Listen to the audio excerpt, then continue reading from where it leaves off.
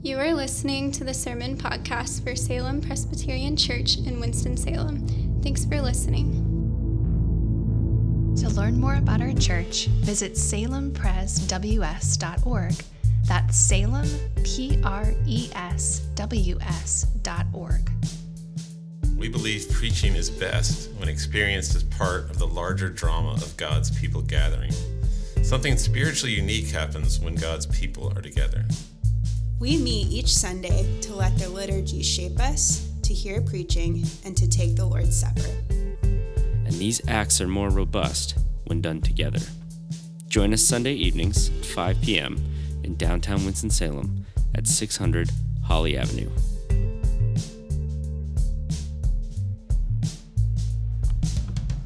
All right, let's all stand for the reading of God's Word. If you have the Bible in the pews in front of you, you can use those, or you can use your phone, whatever you'd like to use. The passage is going to be Mark 4, the Gospel of Mark chapter 4, verse 35 through 41, and I'll give you a minute to find that. New Testament, one of the first books of the New Testament, one of the four Gospels, and chapter 4, starting in verse 35, and finishing with verse 41.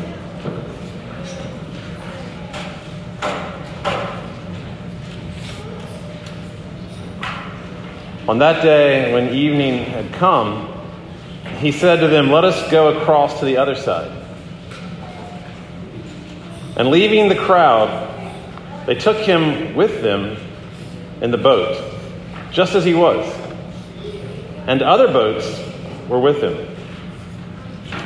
And a great storm of wind arose, and the waves beat into the boat, so that the boat was already filling.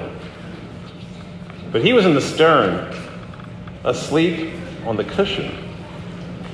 And they woke him and said to him, "Teacher, do you not care if we're perishing?" And he awoke and rebuked the wind and said to the sea, "Peace, be still." And the wind ceased. And there was a great calm. He said to them, "Why are you afraid? Have you no faith?" And they were filled with awe and said to one another, "Who then is this, that even wind and sea obey him?"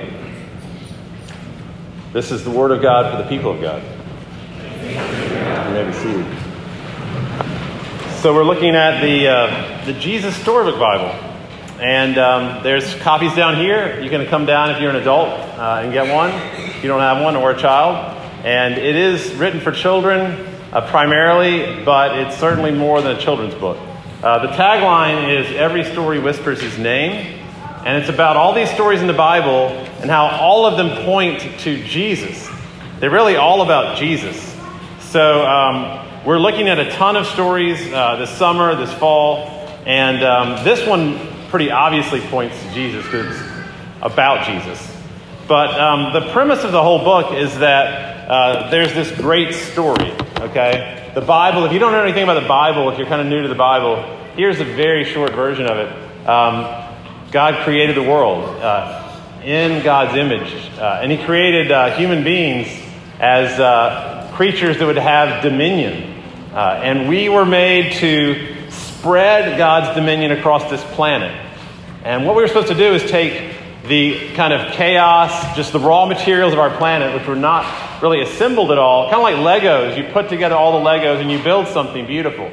We were supposed to take God's raw materials and spread from the Garden of Eden, Adam and Eve, spread out across the globe and fill the globe with God's dominion that reflects his creativity. I mean, he took formlessness and void, and he put order, and he put things in the order. So he formed and filled what was formless and void. And we're supposed to reflect that back to him. So that was the first part. That's the first part of the story. That Christians believe that we are created in the image of God for dominion. And then right after that happens in the Bible, the next thing that happens is we fall. We rebel against God. We set up on our own. We try to be autonomous, be a law to ourselves. And when we do that, we move from dominion into domination.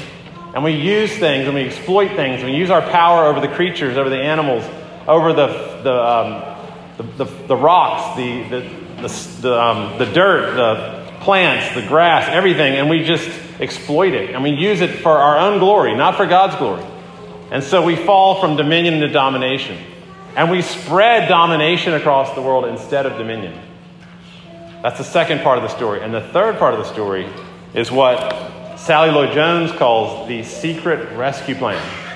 And that God has instituted a secret plan because it started very small and very secretive. It started with this man named Abraham.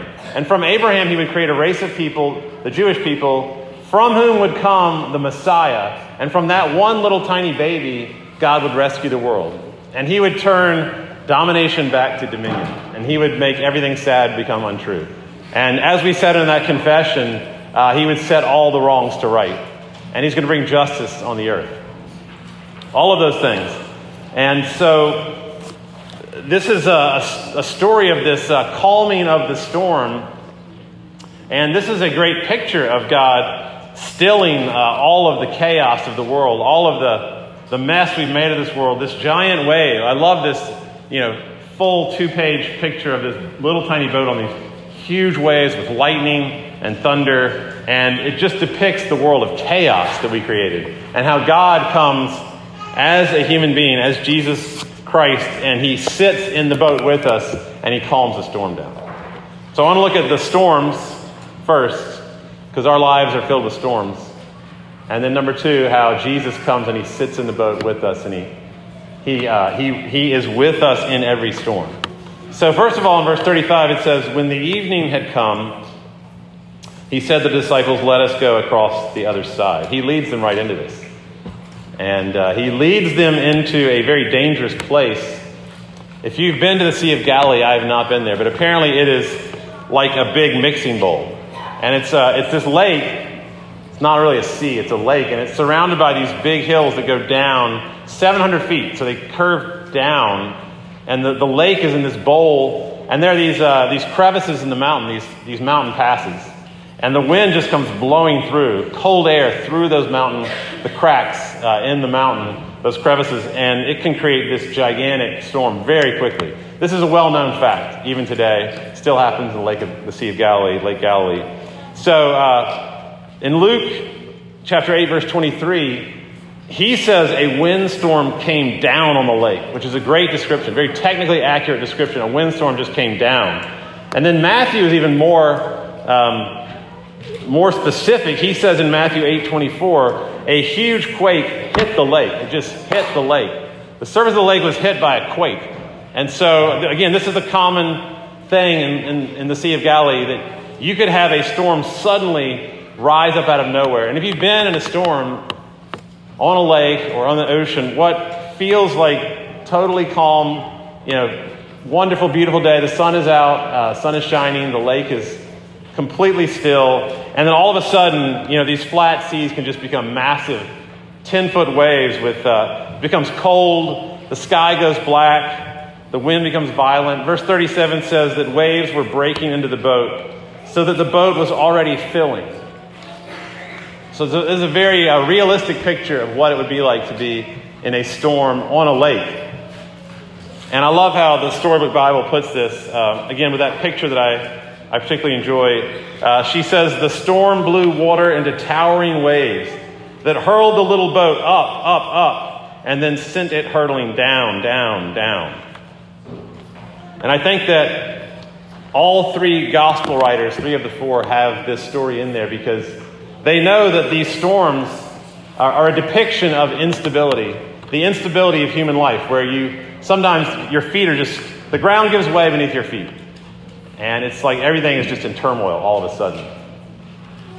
In Matthew 8:25, the disciples simply say, Lord, save, dying. That's what it says in Greek. It's just three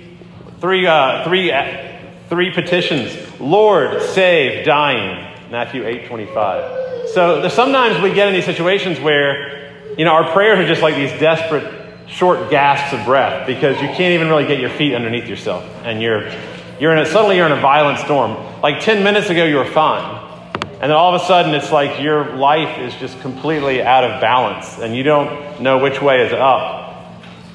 And it usually happens when your identity is just rocked by like a rogue wave. Something just comes in. It's usually about belonging, like who are my people and who am I? Those two questions. We ask ourselves those questions apparently like dozens of times per second. We are always asking that of ourselves. Who am I and who are my people? And that is just rocked by a rogue wave. And then pretty soon, next thing you know, you're blaming God. You're yelling at God. And this is what they do in verse 38. Teacher, do you not care that we are perishing? And you say to Jesus, Jesus, do you not care that my life is completely upside down? Have you no feelings at all? Do you not see where I am? And again, it's usually about things where you're cut off in some relationship. And there's some kind of storm in a relationship. A lot of times a family system can become a storm pretty quickly. One thing gets out of place and pretty soon you're just completely rocked. It could be a company you worked for and you thought it was calm and still and everything was going well, and all of a sudden you're out. Or you are marginalized. Or you get rejected by some group that you try to be a part of. And you're just being left out over and over again. You're getting the picture now. They just don't want me to be a part of them. And that kind of rocks your identity. And I will say that the more our culture focuses on the self as kind of the locus of reality, the more unstable we're going to get. Our boat's going to get smaller. We're not going to have anybody else in the boat with us. And as we kind of create our own identity and make images of ourselves, even on social media, as I was Venmoing today and just noticing the little avatars we have where you create your own picture of yourself. Even that little tiny effort to make a picture of yourself to show the world this is who I am, it makes you think about yourself. I mean, none of us are being nefarious, or it's not like some conspiracy theory we have. We're just being lured by the culture into constructing an identity. Even in our posts, the way we post about ourselves, even down to the level of defining yourself in terms of your gender, which puts a lot of pressure on someone to be told like you can define yourself at almost the deepest level of your being. That's a lot of pressure. And the boat gets small and the self is rocked more and more by the waves. So we ask ourselves, again, who are my people? How do they see me? How are they viewing me right now? Are they the right group of people that I'm in? Am I in the group of people that's the in group of people? There was a student at Wake Forest who was being very vulnerable, and she said, there's such a strong desire to belong at Wake Forest that you end up getting your identity from people telling you who you are. I don't know if y'all can relate to that at all. You define yourself by being part of a group, whether it's a sports team or a frat or a sorority or RUF or some other ministry. She says it creates storms because all of a sudden, within seconds you start thinking about yourself the wrong way and you are just completely out of balance. You're off kilter. You're not right. And you can apply that quote to whatever community you live in. My wife had this conversation at Wake Forest more than one time. So it goes like this. She's asked, so what sorority are you in? Apparently 80% of women are in sororities. So she's asked, what sorority are you in? She's like, actually, I'm not in one. And the next question is, oh, really? So did you rush? And the implication there is that, she must have been rejected. Did you rush? It's like, that's a big wave. Just somebody just can ask you a little question like that. And it just rocks you. I got cut from the basketball team 3 times in high school. And I don't know if it's as strong with women. I have talked to a lot of young men where that can be like right at the center of your identity in high school sports. Somebody was telling me that he got the yips in a certain sport he was really good at. The yips means like you suddenly can't pitch or you can't hit or you blow layups or, you miss wide open goals. But these things just, especially when you're young, even now though, as a 52-year-old, when I'm playing basketball and I play terribly, it kind of rocks me a little bit. But these storms where you get broken up with, your beloved breaks up with you to go to another lover, that's about as big as any storm can be, where you just feel worthless. People forget about you on a big day. They just completely ignore you. Verse 40, why are you so afraid? Have you still no faith? We're afraid because these storms arise. That's the first point. Storms. So the second point is that Jesus is with us in our storms. I love this little detail that he was in the stern asleep on a cushion. I love that detail. And the reason I love that detail is because they found what they now call the Jesus boat, which was found in 1986. A lot of people like me, when I went to seminary, think that the Gospels, these stories in the Gospels were written many, many years, maybe dozens, maybe even some think like 100 years after the fact. Okay, and so they're full of legends. It's kind of like the game of telephone where you go around, you pass a story around. By the time you get to the end of that story, it's completely different from the way the first person told it. So that's the way that I went to seminary. I went to seminary thinking that's what the Gospels were like. Well, they found a Jesus boat in the northwest corner of Lake Galilee. And it's about the size of 4 canoes, which is about right for these people in this boat in the story. And in the back, guess what there is? There's a cushion in the stern. And this just kind of shows you that the Gospels are not legends. If you came in here thinking they were myths or that they were written long after the event with really not much awareness of the actual time and place, if you know somebody that thinks that, just tell them about this little verse, Mark 4:38. He was in the stern asleep on a cushion. I mean, if you read the story of like the Greek mythology or Norse mythology, it doesn't say like that Thor was asleep downstairs in his bedroom in Asgard under a woolen blanket. That's not the type thing. It doesn't say things like that in a myth. This is a real man. Jesus was a real man. And he was on a real boat, and he was on a real cushion asleep. But he had these superpowers. Now, he didn't have Thor's hammer, but he had these superpowers of anti-anxiety superpower. And when he is in the boat with us, we get his anti-anxiety superpower, which is a good superpower to have. Edward Friedman had this famous quote about being a great leader. He said, the function of a leader within any institution, if you're leading, make note, the function of any leader of any institution is to provide regulation, that's like emotional regulation, through their non-anxious, self-defined presence. So to be a great leader in any organization, any group of people, if you can bring in a non-anxious, self-defined presence, where you know who you are, and you're not anxious, that will go a long way in leadership. Even if you don't know what you're talking about, or you don't know what you're doing at any moment, just being a non-anxious presence is huge. And Jesus was certainly non-anxious. I mean, he's asleep in a huge storm. Giant waves, the boat's going like this, and he's asleep. He knows who he is. Again, the Storybook Bible says the disciples yelled out, "Rescue us, save us." They shrieked. I love that word. They shrieked with a shrill voice. "Don't you care?" they asked. Jesus stood up and spoke to the storm. "Hush," he said. "Hush." I always imagine the scene like he kind of woke up and he took off he didn't wear glasses, but he took off he's like, oh, okay, there's a storm, and he stretched, and he kind of just took his time. He wasn't the least bit hurried, and he just kind of went like this, hey guys, like they're like yapping dogs, calm down. I got this. Like he rebuked the wind in verse 39 is a word that he would use of a person. He's like, hush, hush. Very simple command on Jesus' part. Now again, this is a person in a cushion in the stern of a boat that we found in 1986, or at least a boat like that. This is a real story. Can you imagine being with a man in a boat like that who just kind of says, hush, calm down, and all of a sudden, complete stillness? The Storybook Bible says the wind and the waves recognized his voice. They had heard it before. It was the same voice that made them. The one who made the wind and the waves is now telling them to be calm. St. Jerome of the 4th century said, creation recognizes her creator at this point. Creation recognized her creator. Hush, be still. Jesus is so non-anxious that he has the gall to ask them in verse 40. And I don't know if he had a smile on his face, if this was ironic, or if he was dead serious, but he says, why were you so afraid?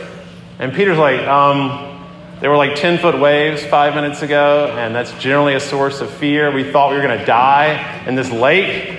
Why are we so afraid? But then Jesus turned to his wind-torn friends, again the Storybook Bible, and he said, did you forget who I am? And I love this line. Did you believe your fears instead of me? Did you focus on your fear instead of me? The point of this story is not necessarily that the storm was stilled. That's kind of a secondary point, that he stilled the storm. The primary point is that the stiller of the storm is with you. That the one who stills all storms, not just a physical storm on Lake Galilee. But notice how their fear increases. I love that detail in verse 41. It says they were filled with a great fear. At first they just were afraid. Now it says they were filled with a great fear. And they said to one another, who is this, that even the wind and the waves obey him? That's almost a direct quote from the Old Testament about Yahweh, who stills the wind and the waves. In other words, they were afraid of the storm. They were really afraid of the stiller of the storm. Really, really afraid. They were more afraid than they were when the storm was there. They're like, who in the world is this that's in the boat with us? Because this person has power over nature, Mother Nature herself. Oswald Chambers, I got this from this podcast that I listen to Monday, Wednesday, and Friday. The Pour Over podcast, great podcast. It's the best way to get your news. 3 days a week, 5 minutes, verses in between every news story, absolutely unbiased. I cannot tell which side they're coming from. It is the best way to get your news. And they always have a quote. So this was the quote on, I believe, Wednesday. Oswald Chambers, if you fear God, you'll be afraid of nothing else. If you don't fear God, you'll be afraid of everything else. Fearing God is the way that you are not afraid of everything else, is you fear God more than everything else. In Matthew 8:26, he says to them, "Oh, you of little faith." And I always took that as like, you guys are pathetic. You have no faith at all. But what he really meant by that is, you don't fear me enough. You need to fear me more. Oh, you have little faith means you don't realize who I am, the magnitude of who it is that you're with. So it's more. We need more fear, but a different object of fear. We need to shift our object of fear from the storm to the Lord of the storms. Psalm 107:28, they cried to Yahweh in their distress, and he stilled the storm, and he hushed the waves. So Jesus is doing what Yahweh is doing in the Old Testament. The incarnation of Jesus is simply this, that the way that the God of Israel spoke and acted is the way Jesus speaks and acts. He spoke and did the things that the God of Israel spoke and did, which is especially true right here. Apparently in the hospital, at least where my wife works at Novant, they have these things, and I think I got this right. It's called a positive pressure room. Somebody can correct me if I'm wrong, but in a positive pressure room, the air pressure is so high in that room that it drives out other air. Air cannot come into that room because the air pressure is so high in that room. So any kind of germ, virus that would come into that room is driven out of that room. Positive pressure room. The analogy is that the reign of Jesus is so powerful, and the shalom, the peace of Jesus, is so powerful that he pushes away all other fears. The fear of God is so strong, and fear of God means awe. It just means you're in awe of the one who is with you. You're in awe of the fact that God is with you. And when you have that fear, it's like a positive pressure. It just pushes out all other fears. Again, the Storybook Bible says, immediately the sea glittered in the moonlight, and the waves lapped quietly against the side of the boat. And I love that picture. The purple, they're smiling in the boat, the reflection of the boat in the water. The waves lapped quietly against the side of the boat. There's this phrase, a nautical phrase, that we're all in the same boat. We've all heard that phrase. And it just means it's kind of nautical slang for the sailors are all going to go down together. We're all in the same boat. You've probably heard that phrase before. God comes and he says, we're all in the same boat. I'm with you in the storm. I'm not leaving. God didn't come down and parachute in for a weekend. Jesus didn't come down to us and just hang out for a little while and then go back to heaven. He came down and he said, I'm never leaving you. Never. I am in the same boat with you. I'm in the same storm with you. And even to this day, Jesus remains a human being with scars. He never abandoned ship. Never. He stayed to the bitter end in the boat with us. There's another nautical phrase that says that the captain goes down with a ship. And that simply means that if you're the captain of a boat, you do not ever leave the ship. You're the last one on that ship, and if it goes down, you go down. You have to go down with it. There was actually a really famous case in Italy in 2012 where this captain named Francesco Schettino did not go down with the ship. He abandoned 32 people that did go down with the ship, and he swam away. He swam away quickly because he knew the ship was going down. He got caught, arrested, and put in prison for a really, really long time because the captain goes down with a ship. And if you've seen the movie Titanic, one of the greatest, or at least best-selling movies of all time, I'm not going to give away the ending to that one because I think you already know what happens. The ship goes down. But one really realistic part of that movie is that there was a captain on that ship named Edward Smith. He's Scottish, and he is on the Titanic. And this is a true story. As the boat's going down, people saw him going up to the bridge, just to go up to the bridge to make sure that if there's anyone else that could be saved, that they would be saved. And that's exactly the opposite of Francesco Schettino. Edward Smith. Jesus went down. He went down with a ship. And when this world went to hell, he went to hell. And this meal says, I am not going to ever leave. I'm not going to ever forsake